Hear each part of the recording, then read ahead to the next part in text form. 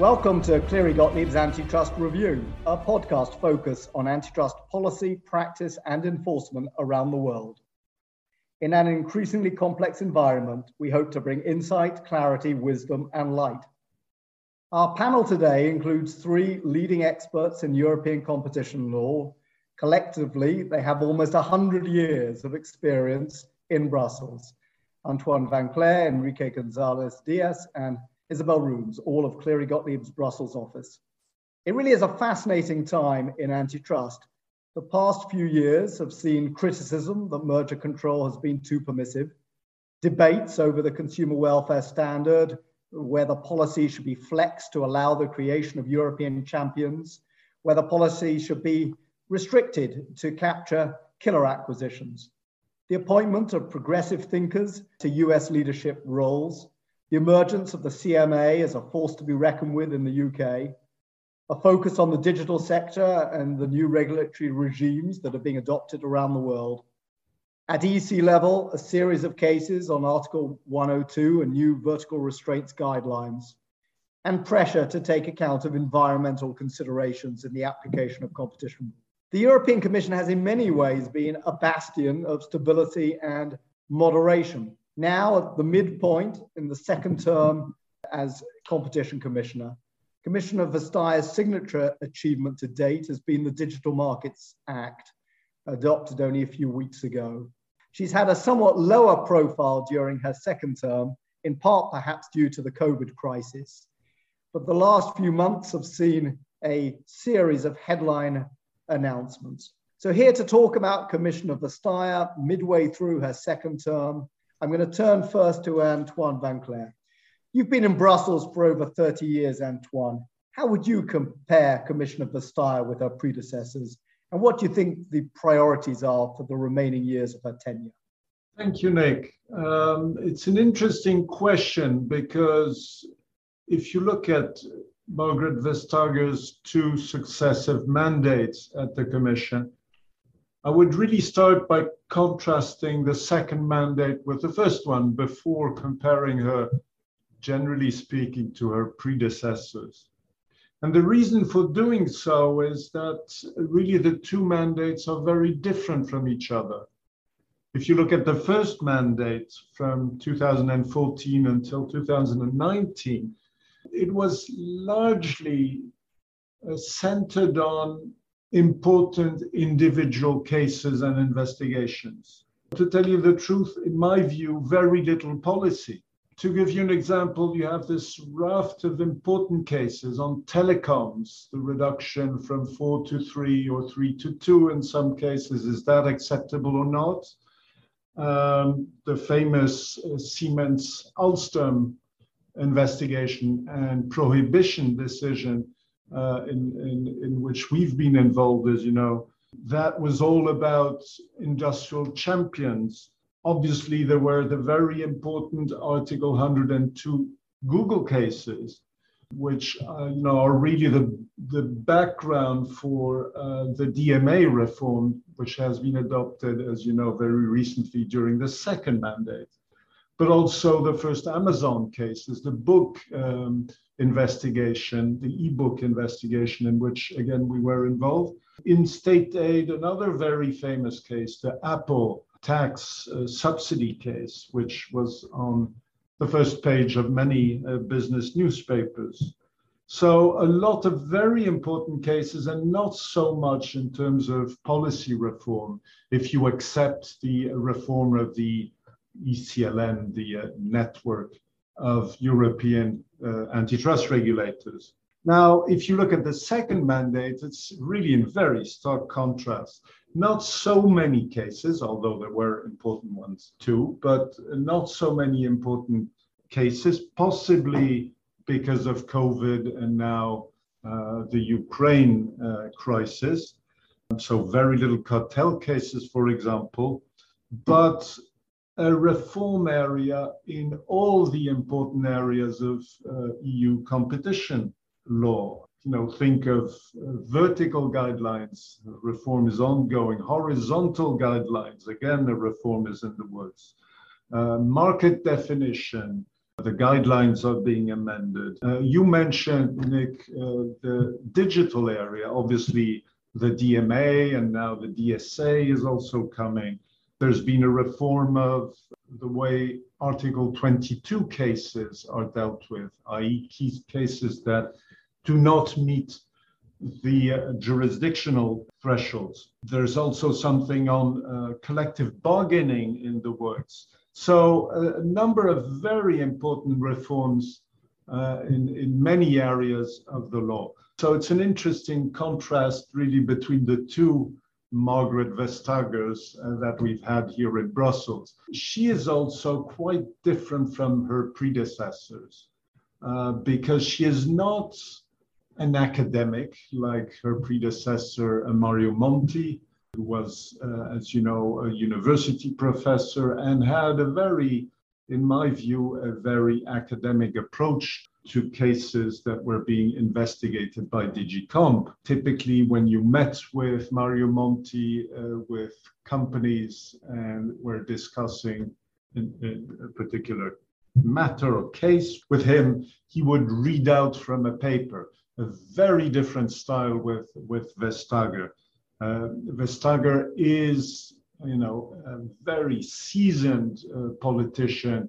She's played a very important role at national level. She was head of her Liberal Party in Denmark. So she is very good at negotiating with parties, very courteous, but very firm. I mean, it takes a lot of courage to prohibit a transaction such as Siemens Alstom when both the Chancellor Merkel and President Macron were calling her and trying to get her to change course.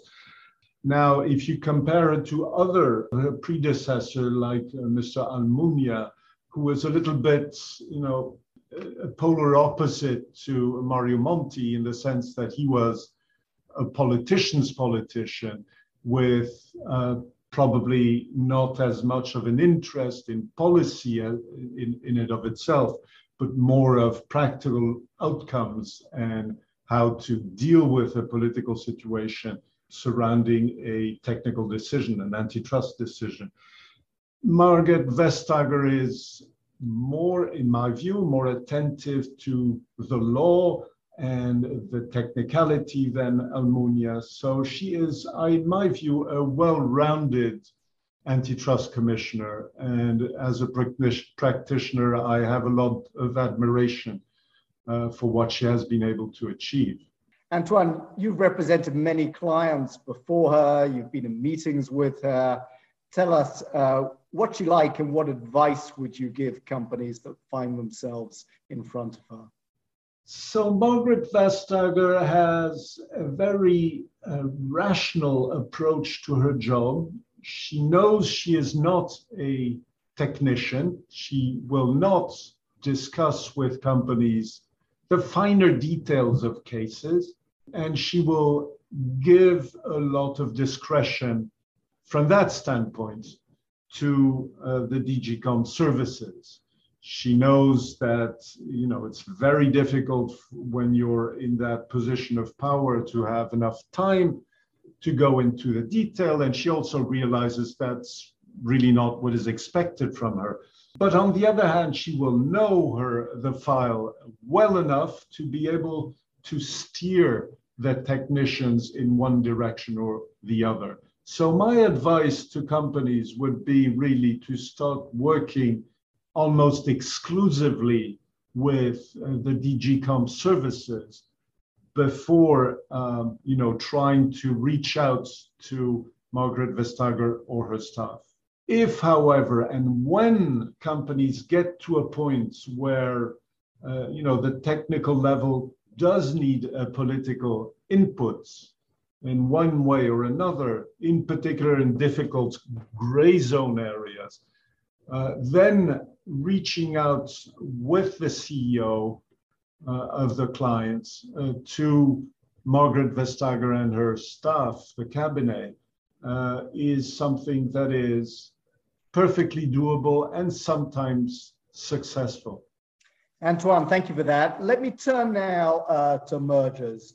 20 years ago, Enrique, as you'll recall well, the European Commission was seen as something of an outlier. It was criticized by the then leaders of the Federal Trade Commission and the Department of Justice, in particular, for its approach to conglomerate mergers.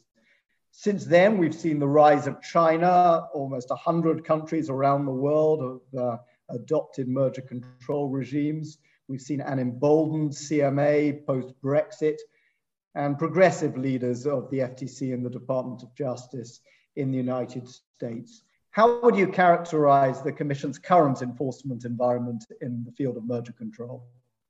I would characterize the current status of enforcement in merger control in Europe as one of maturity, stability, moderation, but still subject to a number of let's say, open issues that need some development with a view to providing companies and advisors more legal certainty.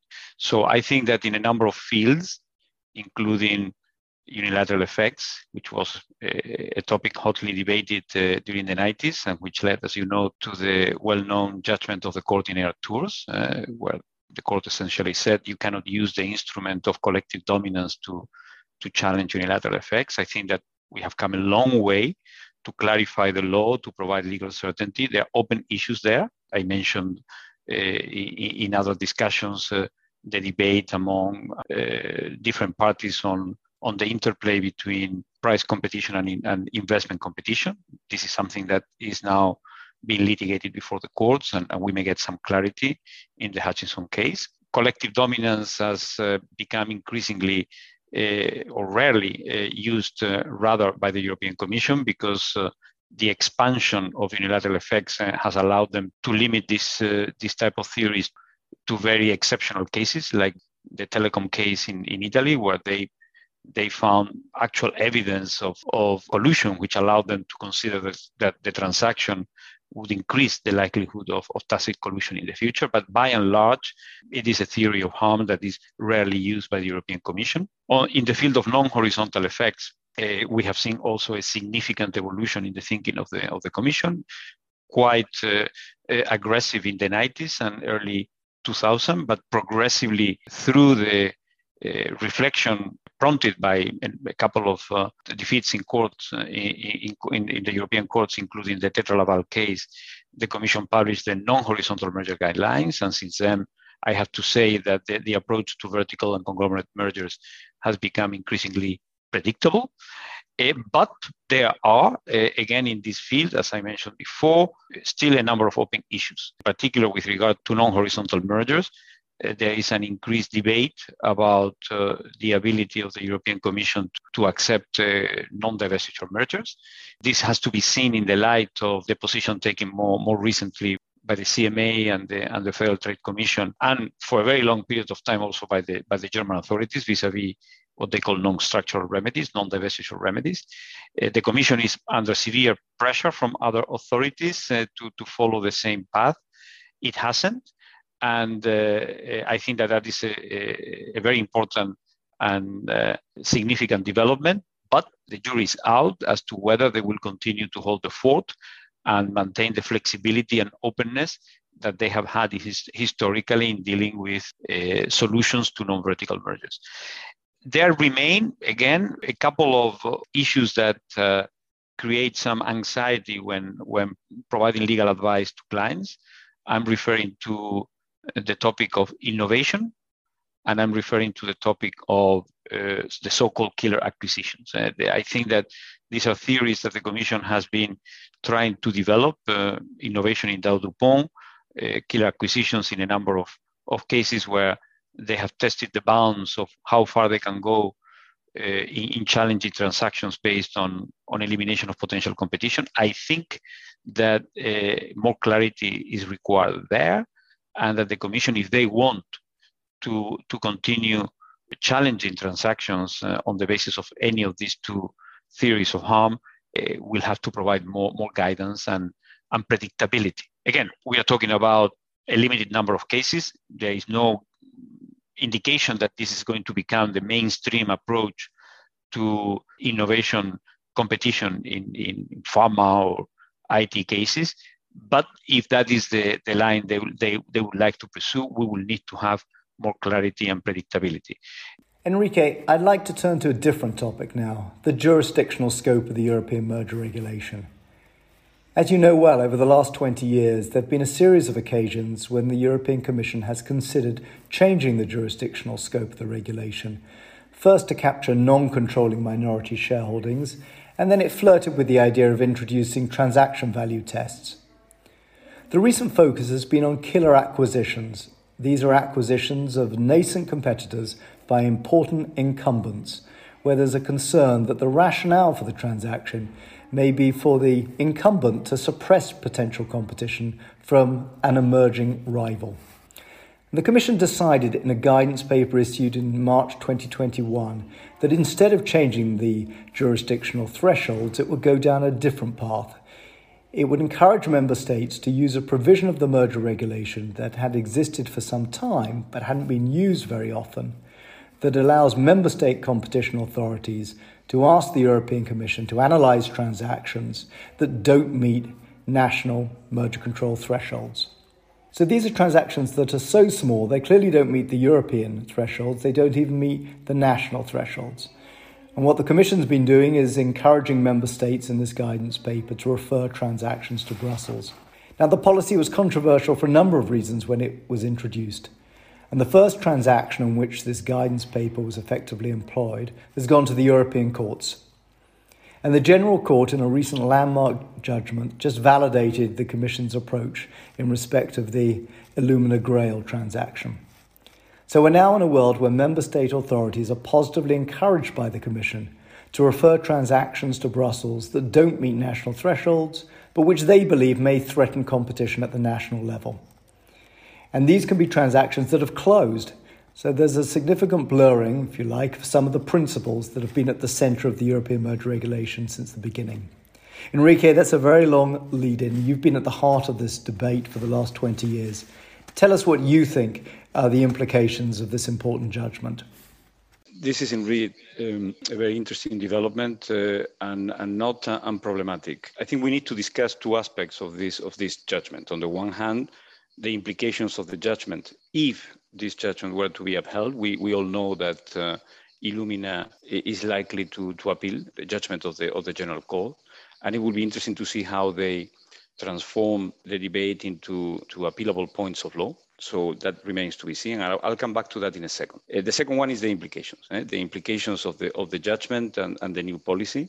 You very well identified two of the crown jewels of European merger control worldwide. The first one was the bright line when it comes to determining what transactions are notifiable or not. And the second one is the principle that the transactions which are reviewed and approved and closed, they can never be reviewed again. With the new policy, there is a risk, as in Illumina, that a transaction which has already closed could be reviewed by the European Commission through member states. That is really problematic in a context where, as you know, historically, the European Union has always defended the view that it was one of the jurisdictions with better legal certainty across the world. And the second one is the one that we all know, is how uncertain it's going to be for companies which do transactions, which review thoroughly where they need to notify and come to the conclusion that there is no filing in Europe, either at national or European level. But nonetheless, they remain at the mercy of the possible cherry picking of either member states, European Commission, or third parties, because let's not forget that in Illumina Grey, all this started with a complaint filed by a third party with the European Commission that triggered a relatively lengthy period where the Commission reflected about the transaction. Then they invited member states to refer. And only after that invitation, they published in March last year this guidance on Article 22. So there are a number of implications that, if you want, we can dissect one by one, but perhaps we can sequence them in two stages and we can debate about them. The first one is whether we have enough clarity about the type of transactions that the European Commission is likely to call in. You mentioned correctly that they're interested in killer acquisitions, in particular in the IT and digital sectors. But once you have opened the the Pandora box. Innovation is pervasive in society, and it is more likely than not that third parties may identify in the future cases which are similar in that they involve new entrants, they involve new technologies that go well beyond the digital and the IT sector. So that is, I think we cannot simply rely on the fact that the Commission is now interested in these areas as a guarantee that in the future it will not be extended to other economic sectors. First. Second is the timing of the intervention. So as you know, in this case, there was a heated debate about whether or not the Commission had acted diligently in calling in this transaction. In fact, the court, in the judgment, the General Court recognized that the period of time the Commission took to request member states to make the referral was a bit long. And in fact, it was not reasonable. However, it didn't draw the conclusion that it was illegal. So that is the uncertainty. So where do we draw the line about the amount of time or the amount of information that the European Commission or national jurisdictions should have before they trigger this taxing process for companies? There is uncertainty on this, and there is uncertainty, as I mentioned, on the category of cases which are likely to be called in. That means that, in my opinion, the important feature of this judgment, subject to a possible appeal, and that subject to the European Court of Justice having a different interpretation of the law, is the needed guidance that I think the Commission will have to put together urgently, because we as practitioners, we are advising companies, and they are eager to understand what are the implications. Now, as you know, in the guidance paper, the Commission says, well, you can always come and discuss with us. But is that the practical solution?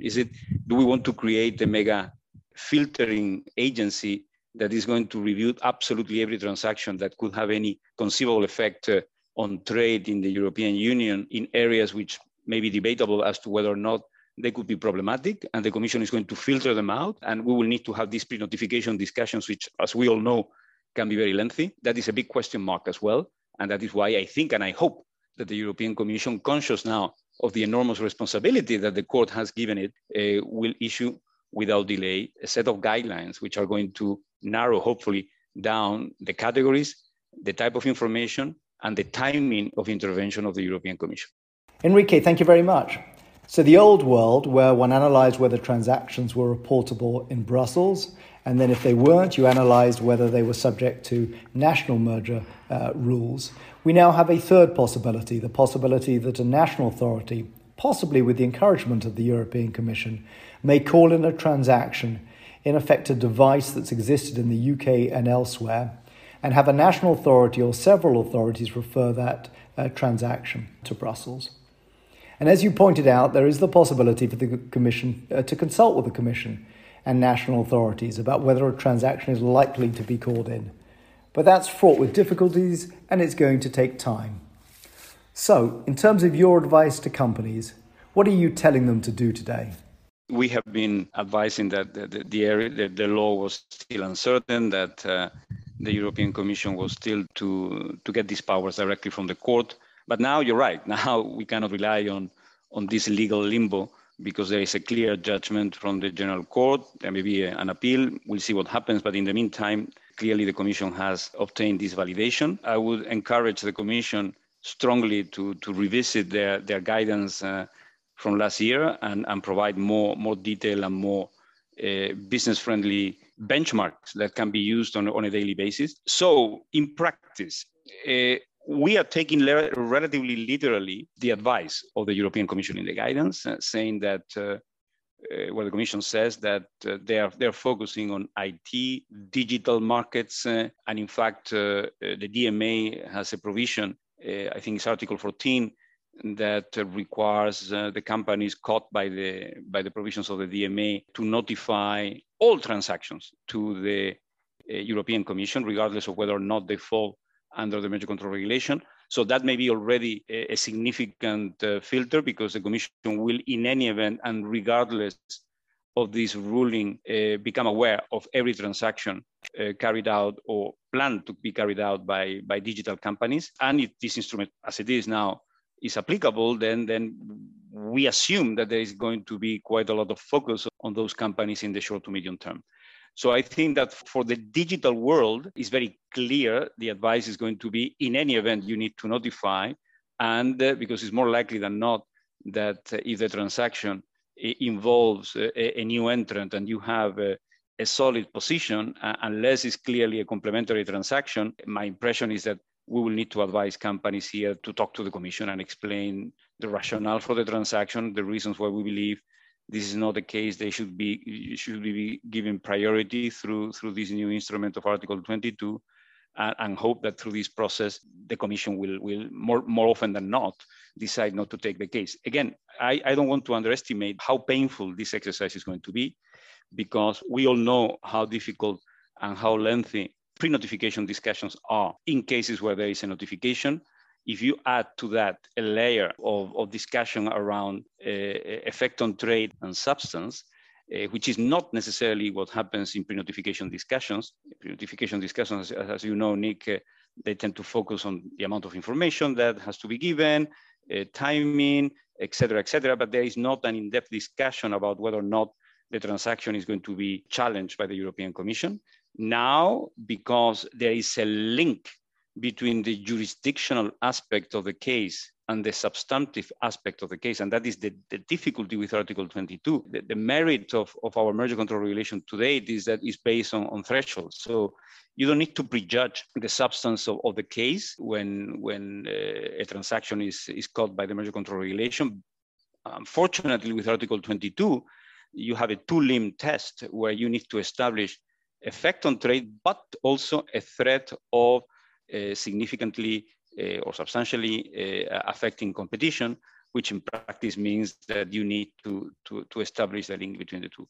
So I think it's going to be very complicated, because even in cases where you may think that this is a transaction the Commission may be interested in, unless you have a clear-cut understanding of the impact of the transaction, and you can very clearly from the beginning exclude competition concerns, I think it's going to be a case-by-case approach, because in some cases you may want to take the risk of not reporting, not discussing in pre-notification with anyone, and see how things go based on the fact that the transaction is not reportable, and even close the transaction in the knowledge that at least if the transaction is closed and the European Commission objects, you have a chance to salvage the transaction and not to get the transaction killed on account of the passage of time, which is something that, as you know, when you have a deal that is subject to a timeline and that timeline is close to ending, transactions fall apart simply by dint of the passage of time without the authorities having to take a decision. You close a transaction, we are in a territory where companies are going to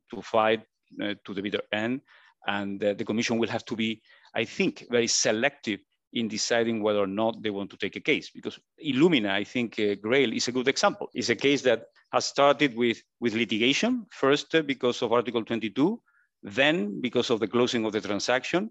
And ultimately, if there is a negative decision, there will be still further litigation on the merits of the case. So I think that maybe has the advantage of creating some discipline on the European Commission to be selective and to be really, really, really sure that if they want to object to a transaction, there is a clear-cut case for them to intervene. That brings me to the broader debate about jurisdiction. The European Commission has tried historically to introduce some form of asset-based test to be able to control transactions more easily in the fields of pharma, IT, digital, et cetera, et cetera.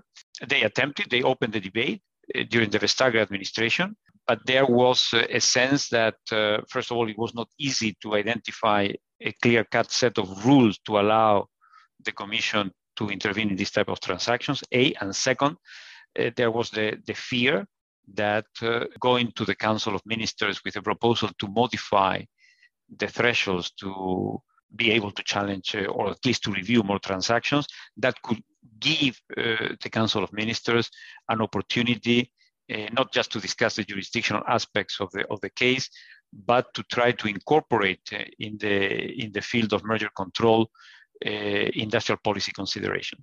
Antoine was referring before to the national champions debate and the pressure to be more open in dealing with transactions affecting European companies which are competing in global markets and that are felt to need more scale to be able to compete in these international markets, but at the same time at the cost of perhaps creating situations of market power at European level.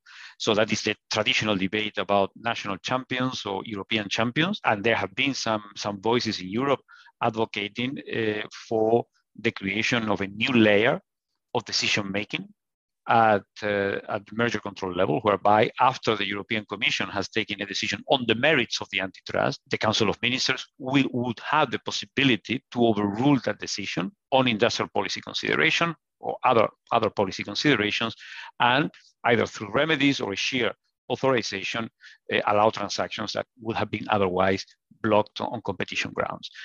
That was, I think, a significant concern on the part of the Commission, and I think it led it to abandon the way of modifying the path of modifying the merger regulation, and they came to this solution of Article 22 that we know is being challenged in the courts and is, frankly speaking, in the absence of a significant amount of further clarification and guidance and narrowing down the policy, is going to be, frankly speaking, a nightmare. I would conclude by saying that, by and large, the system of merger control today, where we stand today, is probably the more stable, predictable, and even though at times it may be difficult, the one where we can anticipate what the result may be, and if needed, the remedies and solutions that ought to be offered to move on and get the transaction done. So it's interesting to compare how transformative Commissioner Vestager has been with respect to the digital platforms at the forefront of the push to bring in a new regulatory regime. In the field of merger control, though, it sounds like she's been a relatively conservative figure, resisting pressure to align herself with those who've been critical of under-enforcement in the past, but also resisting pressure to approve the creation of national champions or European champions. Do you agree that in the field of merger control, she's been a rather conservative figure? I'm not sure about these labels of conservative, progressive. When you were referring during your introduction, you were referring to the appointment of progressive authorities or figures in the US. I'm not sure what that means in practice, because what I think Vestager, Executive Vice President Vestager, and as Mario Monti did in his time, trying to achieve here is to steer the necessary middle ground between promoting a free and open market economy in the European Union, guided by principles of supply and demand and a healthy market structure, governed by, obviously, a certain number of principles that we ought to abide by, but ultimately trusting the market mechanism as the right mechanism to allocate resources in society. I think that is what is guiding her. Obviously, when confronted with situations where there is an excess of use of market power or transactions that are likely to lead to anti-competitive effects in the traditional sense, she has acted, and she has acted very robustly. And not only in cases where you may say the debate was about national champions or not national champions. She has been extremely tough in transactions who were not politically driven, but that on the merits, they consider that were not amenable to achieving the objectives of competition, which is consumer welfare. So I think that the real debate is not so much about being conservative or being progressive, but about what the objectives of antitrust should be. I think that she's guided by the consumer welfare standard, which is a traditional one, and other authorities are trying to, in my opinion, humble opinion, trying to pollute the competition law instrument with other objectives, which could be equity, which could be environmental protection. It could be many different things, but it is a well-known principle in economics that if you want to achieve a certain objective in economic terms, you cannot use one instrument to achieve multiple objectives. And the difficulty with what we are seeing in other jurisdictions is that perfectly legitimate objectives, which could be achieved with different instruments, policy instruments, are trying to be achieved with the antitrust instrument. And the historical experience, when we have seen in the 60s and even at the beginning of merger control in Europe, of trying to combine different or achieve different objectives with the same instrument is that you get a very dissatisfactory result in the marketplace and inefficiencies. And if you don't get inefficiencies, you kill efficiencies. And so this is what I think the debate is all about. And I don't consider, against this background, I don't consider Vestager as being conservative, because I think that when she needs to intervene, she intervenes, and she's absolutely independent in doing that. But she's guided by what she considers to be the right principle. And I personally share this objective, which is that individual cases ought to be assessed on the basis of the consumer welfare standard. And when the companies can make it, she's fine to clear with conditions and obligations. And when that is not the case, then she doesn't hesitate to prohibit. So that is where I see it. And I don't believe that she's conservative. I think that she is open to exploring new avenues when needed, taking her responsibilities, sometimes taking risks, like she did, for example, with Article 22. Bottom line, I don't think she's conservative. I think she is simply guided by consumer welfare standards. Antoine, do you see her as a conservative figure in the field of merger control? What I would say is that Vestager isn't what I would call an antitrust hipster, i.e. she hasn't written any strident articles about the use of antitrust in order to achieve social redistribution. She has not argued in favor of transforming the approach to labor markets, although the DG Comp is clearly looking at that area. I don't think she's taken a very abrasive position on environmental topics, to give a few examples. So from that standpoint, I think you're right in saying, at least if not a conservative, she is a moderate in antitrust terms. But she's a very good politician at the same time. In order to deflect the discussion on industrial champions, which was a real threat at the beginning of her second mandate, was a real threat to the integrity of the merger control process in Europe. She has very astutely proposed two reforms. One of them concerns foreign subsidies, to counter the companies, state-owned companies, most of them were benefiting from unfair advantage. And secondly, she is now looking at deciding whether a typical market definition should be changed in order to take into account competition at the global level. So I think she's very astutely responded to the worries that were broached by some member states, Germany and France in particular, and has, I think, managed to defend the existing antitrust instruments by doing that. So let me turn now to antitrust enforcement. That falls into two main fields: Article 101, concerned with anti-competitive agreements, and Article 102, concerned with unilateral conduct by dominant companies. Somewhat of a perception that cartel enforcement has been less aggressive over the last few years. To some extent, that may be attributed to COVID. To some extent, no, it may be a result of the success of follow-on damages actions being brought and the chilling effect that has on companies' readiness to apply for leniency. Let me turn now to Isabel Rooms, who practices a great deal in this area.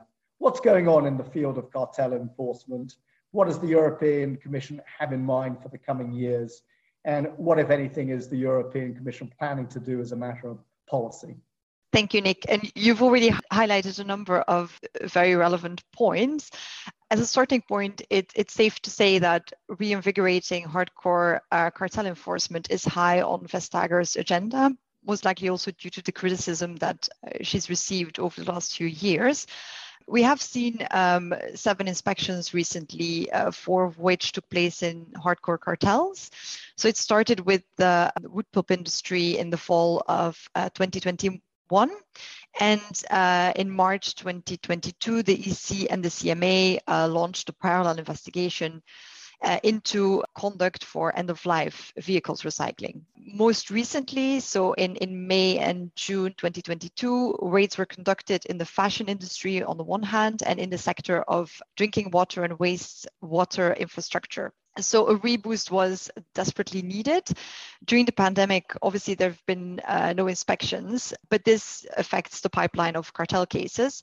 And it does create a long-term issue, given, as you mentioned, the reliance of authorities on leniency application. So overall, more than 50% of the cases tend to come from leniency applications, and that is the case both at European Commission and national level. And as you alluded to, it seems leniency is no longer attractive, or at least no longer as attractive. You don't find official EC statistics indicating the number of leniency applications, which is quite telling in and of itself. But if you look at private reports, we can clearly see a drop. In Germany specifically, some leniency statistics are available, and these have made it clear that there's a significant drop in leniency application in recent years, especially compared to 5 or 6 years ago. And you also see the numbers systematically reducing. So each year the statistics drop, which should be a clear sign to regulators that they need to do something to increase the attractiveness, and that they also need to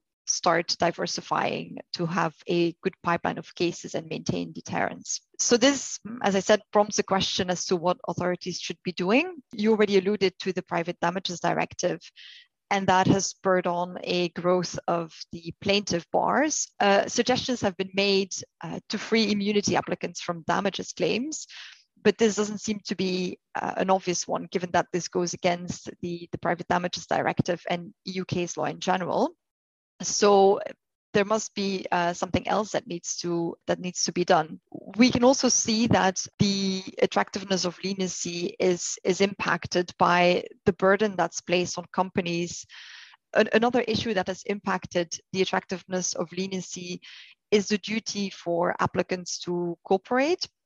This is something that leniency applicants want to do, but that can prove to be quite difficult in practice, as we've been able to see in the global car parts cartels, because you need to gather evidence across the various jurisdictions and so on. That results in a situation where you have multiple parallel investigations in a whole suite of jurisdictions, and where it may not be straightforward to avoid a fine in all of them, given that that requires the ability to bring sufficient evidence and so on. So this may be another area that authorities need to tackle to make sure that leniency remains attractive to companies. So I've highlighted a couple of issues. There's no immediate solution, but it is clear that it's high on the Commission's agenda, and that the Commission is talking to businesses to understand how it can make leniency more attractive. Watch the space, I would say, because it's something where we may see some development. I think another point to highlight, apart from leniency, is that it, of course, remains crucial for antitrust authorities to remain proactive and to do more screening. Again, the pandemic has made this harder to some extent, but now that everyone's back to a normal working regime, screening can be put in place again. A lot of information is available in the public domain. So for instance, algorithms or artificial intelligence can be used to screen data, pricing data, to spot issues. There is, of course, the possibility for cooperation between authorities, and that can also bring cases, or more cases, better yet. And another new tool is the anonymous whistleblowing hotline. So again, watch this space to see if this will generate new cases. A few final notes to leave you with. I think one case has stood out to many in particular, and that was the car emissions cartel, where the EC ventured into new territory and found a buy-object restriction on non-price coordination. So the EC basically found that several car manufacturers had colluded on technical developments in the area of nitrogen oxide cleaning for diesel cars. And that resulted in fines of 875 million. So what this basically concerned was a coordination on compliance with technical standards, where the parties had colluded on the size of a tank for catalytic liquid. And so this was essentially a cartel that came down to an agreement of non-competition or limitation of competition on technical development. This was a leniency and a settlement case, and a further reduction was also granted, given that it concerned a novel case. And this is really something that has been very important and that people have discussed to a great extent. So I want to leave you with two final points on cartel enforcement. One is that we are likely to see more cases in the environmental sector, given that the Green Deal and environmental objectives are high on the wider Commission agenda. And the second one is that, like in the US, there's also great desire and a great policy ambition for the EC and national competition authorities to focus on labor markets and to find and prosecute legitimate non-hire and non-poach agreements between competitors. So all in all, we have seen an uptick in cartel enforcement in 2021. Where, despite pandemic conditions, the EC finished several cases and imposed fines of close to 1.7 billion, which was just below the level it achieved in 2017. So let me turn now to Article 102. We're living through what is somewhat of a golden age in 102, more commission decisions and significant number of those cases going to the community courts, which are having an opportunity, an historic opportunity really, to refashion the law. Can you explain the issues that are before the court and give us your view on how you expect the law in this field to evolve? There is indeed an unprecedented number of Article 102 appeal cases pending, and it's safe to say appeals are definitely on the rise. There's currently about 25 cases pending before European courts, and that includes a number of preliminary rulings. And all of this is happening in a world where regulators are increasingly stretching the boundaries of Article 102. A number of these appeals are very important, and the outcome of them is long awaited because they go to delineating and clarifying the reach of Article 102. What we see is that the courts are generally showing a greater intensity of review, and so that's been leading to a higher number of full and partial annulments, as we've seen recently in the Qualcomm exclusivity payments case, and as we've seen in the Intel and Servier cases a while back. And this is in line with an ever-increasing focus on embracing a more economic and less formalistic approach to abuse of dominance cases, much like we've also seen in Article 101. There's clearly been a spotlight on exclusionary abuses, with exclusivity and refusal to supply being front and center. Now, you asked for a couple of things to look forward to in the years to come. So there's four things that come to mind in particular. First, there's been a great deal of discussion on the special responsibility of dominant companies, and in particular, when their conduct can be considered abusive.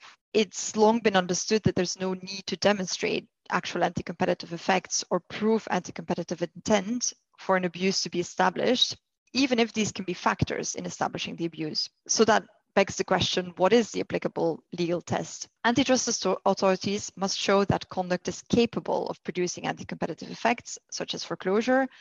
And in doing so, very importantly, they have to take account of all relevant circumstances. So regulators cannot rely on formalistic assumptions. And it's also been made very clear that they must engage with the DOMCOs on the evidence and the justifications that they put forward. In some cases, a counterfactual analysis can be helpful to establish what the situation would be absent the allegedly abusive conduct, for instance.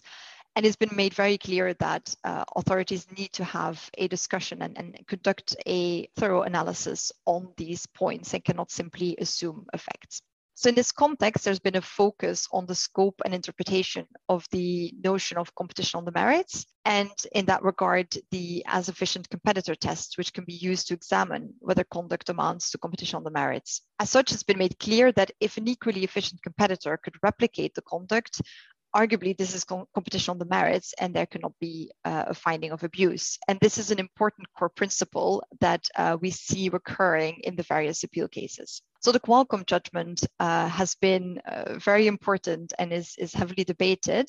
And it confirmed the effects-based approach that the courts have also taken in Intel when it comes to exclusivity dealing. It will be interesting to see if this effects-based approach will be upheld by the Court of Justice in the Intel case, which the Commission has decided to appeal. And another one to look out for is the predatory pricing appeal that Qualcomm has also launched before the General Court. It will be also interesting to see how the principles on competition on the merits will be applied in the 3 pending Google appeals. So there's Google Shopping before the European Court of Justice, and then Google Android and AdSense before the General Court. So there also we can expect more clarity on the precise scope of competition on the merits. A second point to flag is that there's been a lot of debate around the need to demonstrate that access to an infrastructure is indispensable for there to be a duty to deal. So the Court of Justice has acknowledged that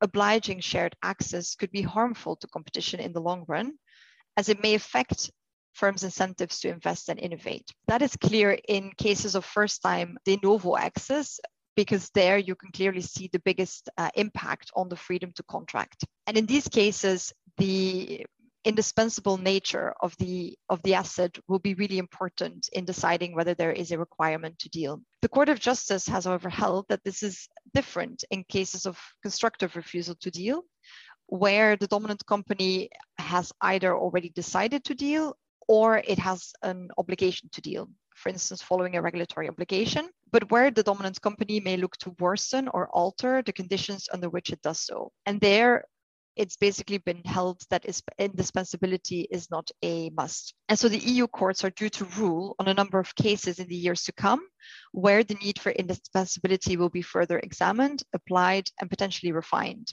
So the third development that we see is an increased focus on market definition in Article 102 appeal cases, but I think it's fair to say also more generally in competition law. And this is really important in 102 because market definition is, of course, the starting point for any finding of abuse. And the Servier judgment marked the first time in decades that the EU General Court had annulled an abuse of dominance finding based on a narrow single molecule market definition in the pharmaceutical sector. And it mainly did so because the Commission had not taken into account non-price factors that had an impact on the substitutability. So it will be very interesting to see if this judgment is upheld by the Court of Justice, which in the past has actually been rather generous on market definition and on the inclusion of potential competition. It's also worth noting that the European Commission is subject to a larger number of procedural challenges in relation to dominance cases. So in the years to come, clarity will be given on the validity of parallel investigations at EU and national level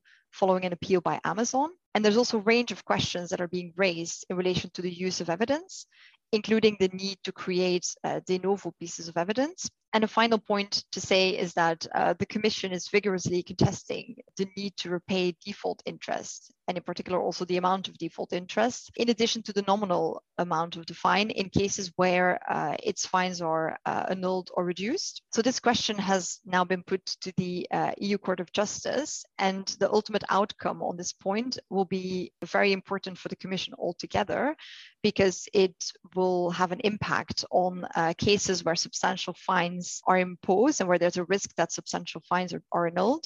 And it has a practical impact also on pending Intel and Qualcomm cases where the EC's fines have been annulled and where the repayment issue is pressing. So yes, Nick, in conclusion, there's currently a lot of moving pieces, and it is without hesitation a golden era in judicial review of dominance cases. So again, a space to watch. Seems to me interesting if you compare the court's approach to 101, where the court has pretty much in every case confirmed the Commission effect of its cartel cases, with 102, where the court seems to be pushing back on the Commission and actually making it harder for the Commission to bring cases. Would you agree with that? I think also in Article 101, there's a lot of discussion around by object qualifications. So I think we will also need to see how the case law develops on that point. But I agree with you that the court has definitely been much more deferential there to the European Commission. On Article 102, in my view, the issue is that, as I mentioned in the beginning, the Commission is really stretching the boundaries of Article 102 and starting to find abuses in what are quite normal trading practices, such as discounts, such as refusing to deal. And there I find that it's the courts are right to hold the Commission to a high standard on effects, because otherwise having a position of dominance is not an issue in and of itself. And if you don't scrutinize the alleged abuse for its effects, then you would move to a situation where you would basically punishing the existence of dominance or the establishment of a dominant position, which is not the aim of Article 102. It is mainly to see that companies that hold a dominant position do not make use of that in a way that goes against fair competition, and that you maintain a level playing field that way. Thank you, Isabel. Thank you, Antoine. Thank you, Enrique, for a fascinating discussion of Commissioner Vestager's second term and what's going on in the fields of merger control, cartel enforcement, and Article 102.